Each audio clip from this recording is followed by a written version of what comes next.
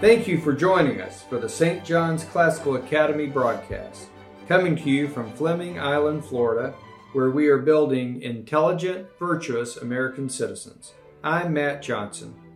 Well, today I'm pleased to welcome our math department, who is in the studio with me. Thank you for joining me, teachers. Thank you. Hey, thank you. Great to be here.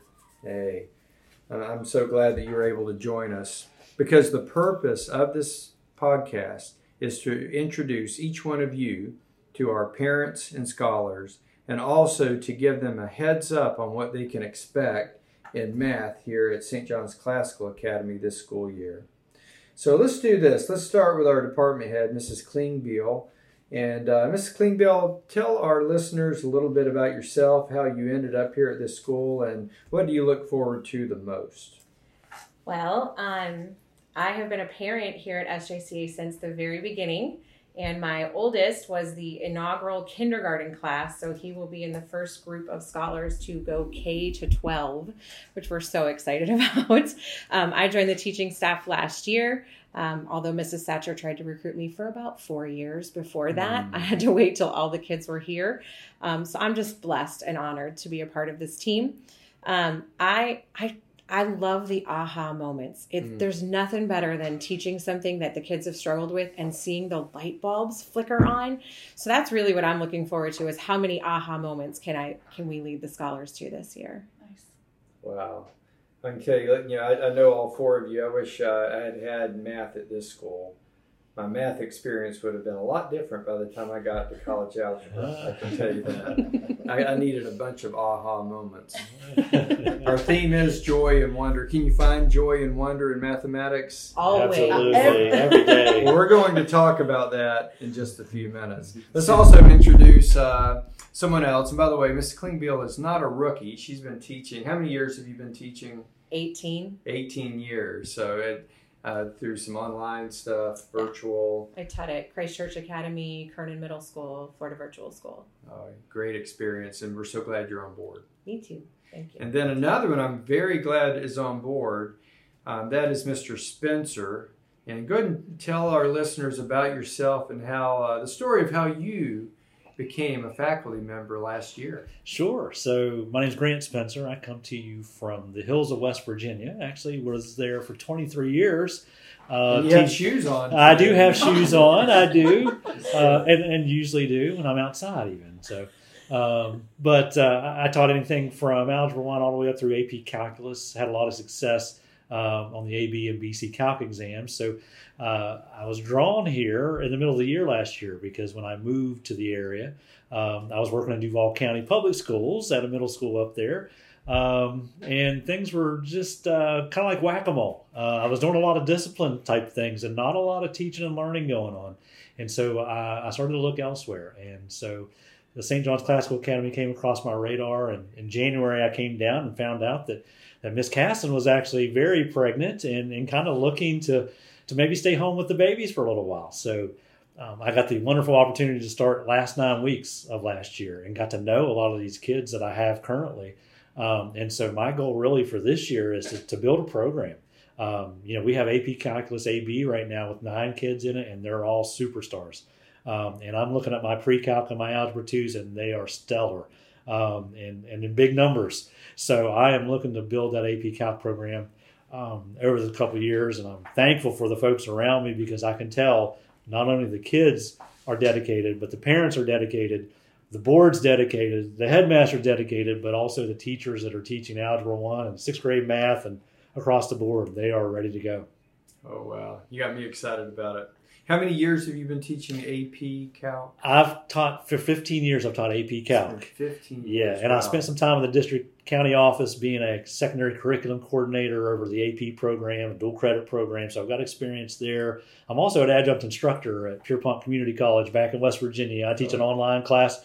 I've been doing it since 2005, so they let me stay on since it's an online class, and so that's where I'm at usually 4:30 in a Teams meeting with those folks. So I love teaching.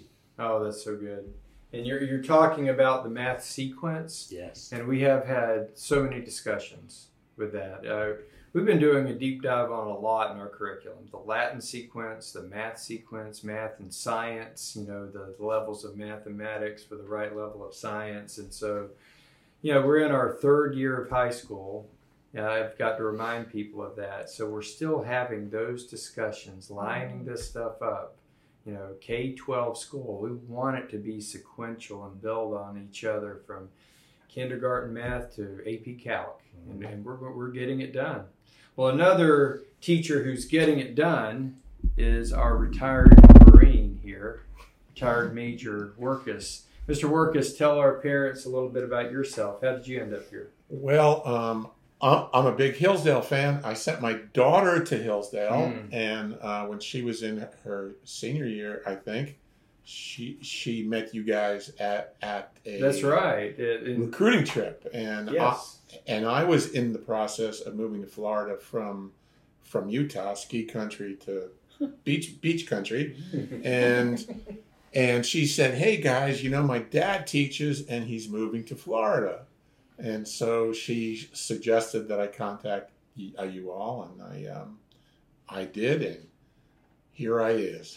I know you came in as a fourth grade teacher. Yeah, because when I retired from the Marines, I taught the junior ROTC thing for 5 years, and then I transitioned to elementary school and taught in Utah elementary schools, and then in a Christian school in high school teaching math, science, and computer science. And so when I moved here, I had my math certification, and so I was looking for an upper school job, but you didn't have any, so I endured fourth grade. The last couple of years, it's an endurance, I'm sure. But I know you did so well in there. But we kind of tell people, hey, just hang around. Things change. You're all right. But fortunately, nothing's changed this year, and we don't expect it to. We are so stable right now. But thank you for being willing to go upstairs and teach algebra and geometry. Your test scores are through the roof. You've done so well, so thank you. Pleasure. All right, we also have Mrs. Minnick. Mrs. Minnick, tell us about yourself. Okay, well, I first came to St. John's because I wanted my daughter to attend. I like the phonogram, the phonics that they teach in kindergarten, starting in kindergarten, because I also have a junior currently at another Clay County high school. He doesn't attend here. And his spelling is atrocious. His writing just in general. And I wanted better for my daughter. So he did not come over with us because, quite honestly, he's a procrastinator and probably couldn't have done very well at this curriculum coming in at such a late stage because it's more challenging than the other county schools in a good way. So I wanted my daughter here. She was here in kindergarten. I became a very active parent, volunteer, was a substitute almost every day her kindergarten year, and then became a teacher last year here. And I've been I have 7 years experience teaching online and in the classroom. So that's what brought me here was my daughter. I wanted my daughter to have the education at St. John's. That's great. And we are a school choice option. I tell people that all the time. You as a mother, you've got to make the best decision for each one of your children individually, each year of where they need to be. I totally respect that. But I also know that as we grow and stabilize in this math sequence, especially students who've been here the whole time, they're going to progress right through this track all the way to calculus. And I believe that we could have a student come in 9th grade or 10th grade, and we do, don't we? Yes, we have a lot of those. And our goal is to catch them up. We have tutoring. We have a lot of different resources available to ensure that they're successful. Yes. And a lot of what you do, Mrs. Minnick, you help a lot of those students. I do, actually, because I also have an intermediate. I have a couple of intermediate classes, and I do help those students catch up. Yeah. Well, you're a great team. Thank you for introducing yourselves. Let me ask you this. We still have some time. What can scholars expect to learn this year. Let's start with let's go through the algebra, calculus progression. We'll come back to you, Mrs. Minnick, on some middle school mathematics or junior high. Ms. Klingbeil, what can they expect to learn? So in the Algebra 1 course, we really do a lot of deep dives with solving equations and quadratic functions. And my favorite is radicals. They're so much fun. I'm a math nerd. And polynomials. And I think polynomials. We're all math polynomials. nerds. So the 7th and 8th grade courses that I teach as well are really building up to get ready for that. We start the year with classifying numbers in 8th grade. The 7th graders are doing factors and multiples and prime numbers. But they'll all be solving equations and graphing here very, very quickly as well to get ready for that high school level. All right. What about geometry? In geometry, it's really about critical thinking and being able to take a problem and break it into its components and analyze it logically and then come to a conclusion and prove it. You got to prove everything. Proofs. Yeah, proofs. And so that's the main idea is problem solving skills and critical thinking. I'll tell you what, let's stay at this. Let's camp out in this area a little bit. Algebra, geometry, both of you. What advice would you give to parents or tips for them to help their students be successful in algebra and geometry? These are the two courses, of course, with an end-of-course exam as well. What would you tell our parents? I think the biggest thing with math is you have to be engaged in it. It's almost like learning a foreign language, and if you aren't immersed in the language, you don't succeed. And so students need to be practicing and reviewing their notes daily to be successful. Radio going off. I apologize. Go ahead, Ms. Workus. You're not going to be successful trying to learn by osmosis. Okay, so like my colleague said, you have to participate, right? You know, you have to take notes. You have to take neat notes. You have to listen. You have to think. You have to question. Mm-hmm. And if you don't do that, then you're going to fall behind really quickly. Okay. Good advice. What about you, Mr. Spencer? So when they get to me, it's starting to be a life decision at some point. Right. So Algebra 2 is sort of a gatekeeper in my mind. If you're successful and can handle that level of content on the abstract side, generally you'll move on to college and whatever profession you want to do. Those that are super strong will go into the medicine and the pharmacy and engineering, those kind of things, and through calculus. But if you hit that wall at Algebra 2, that's telling you maybe you should pick a non-math field, which is good information as well, because that can give you a different career path. But that's pretty much that awakening right there in that Algebra 2 level, that these kids are saying, okay, I'm going to college, or I'm going to a trade, or I'm going to college to study this. And it's either math-based or it's not. And so they really find out if they're truly a math person. A lot of times they come to me already with that in mind, and I try to tell them erase their memory at this point. Let's figure it out from here on, because you're now starting to get into that upper level. You know, one thing that Hillsdale College tries to do through the curriculum guide, and there have been a lot of articles written on this, that we're trying to squash the saying that some people are math and English people, math and science people, or English and history people. We believe, with the quadrivium, the trivium, that all of this is good for a person. And so even if somebody isn't that great at Algebra 2, I understand what you're saying, but we want them to push through, because we're not here as a college prep. We're not here for vocation, trying to steer somebody to a vocation. But I know what you're saying. Some have the aptitude more than others. Yes. But our goal is to get, the curriculum guide says calculus. My goal is to get 100% through calculus. Mm-hmm. Even if they are just not really good at it, they may have to work harder than some people. For sure. And so I believe we need to push through. And I think the joy and the wonder in upper level mathematics is it orders your brain.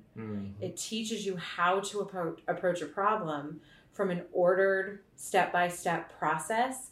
And doesn't matter what you are going to do, you need to be able to think through a problem that way. Yeah. And the application is there. They start figuring out how to maximize profit, right? And minimize costs. Like if you're going to own a business, you need those two things. So those parabolas are starting to appear, right? You want to maximize that.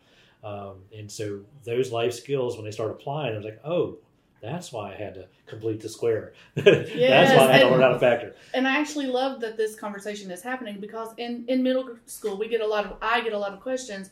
Why is this important? And I like how you address, because we're creating, a whole being, and I love that we've touched on that here, because I in a math class in middle school, get that question a lot. Why do I have to learn this? Because this will be useful in life, outside of school.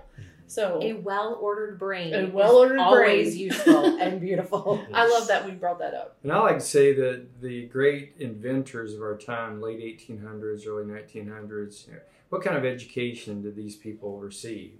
It was a classical education. It wasn't a STEM school that Thomas Edison went to. He knew Latin.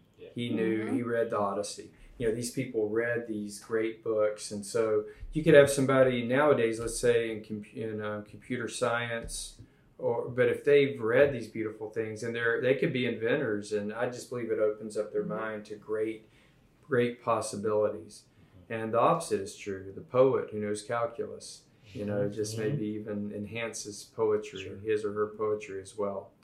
Hey, well, that's all the time I have now. I'll tell you what, Mrs. Minnick, did you have any advice? Because this is important. Yeah. Let's give some quick advice to those junior high parents. Well, I just want to piggyback off of Mrs. Klingbill here. I love that she said be engaged. To be successful in math, you have to be engaged. And I encourage that in all of my students. None of my students are afraid to make mistakes. None of my students are afraid to give the wrong answer, because when we give the wrong answer, my favorite thing about math is it's like a puzzle. We can always go back and figure out where we made mistakes. So, just encourage your students to engage in the classroom. That's my biggest. Don't be afraid to mess up, because that's how you learn best in math. Absolutely how you learn. Yep. Yeah. Perseverance, exactly. Well, this is the strongest our math program has ever been. I've got to give a kudo to Miss Casson. She helped build this math program as well. We love her, and hope she is enjoying her kids. But thank you all. Look forward to a great math year. Absolutely. And this wraps up our podcast for today. If you would like to learn more about St. John's Classical Academy or classical education in general, visit us at our website, stjca.org. Thank you for joining us.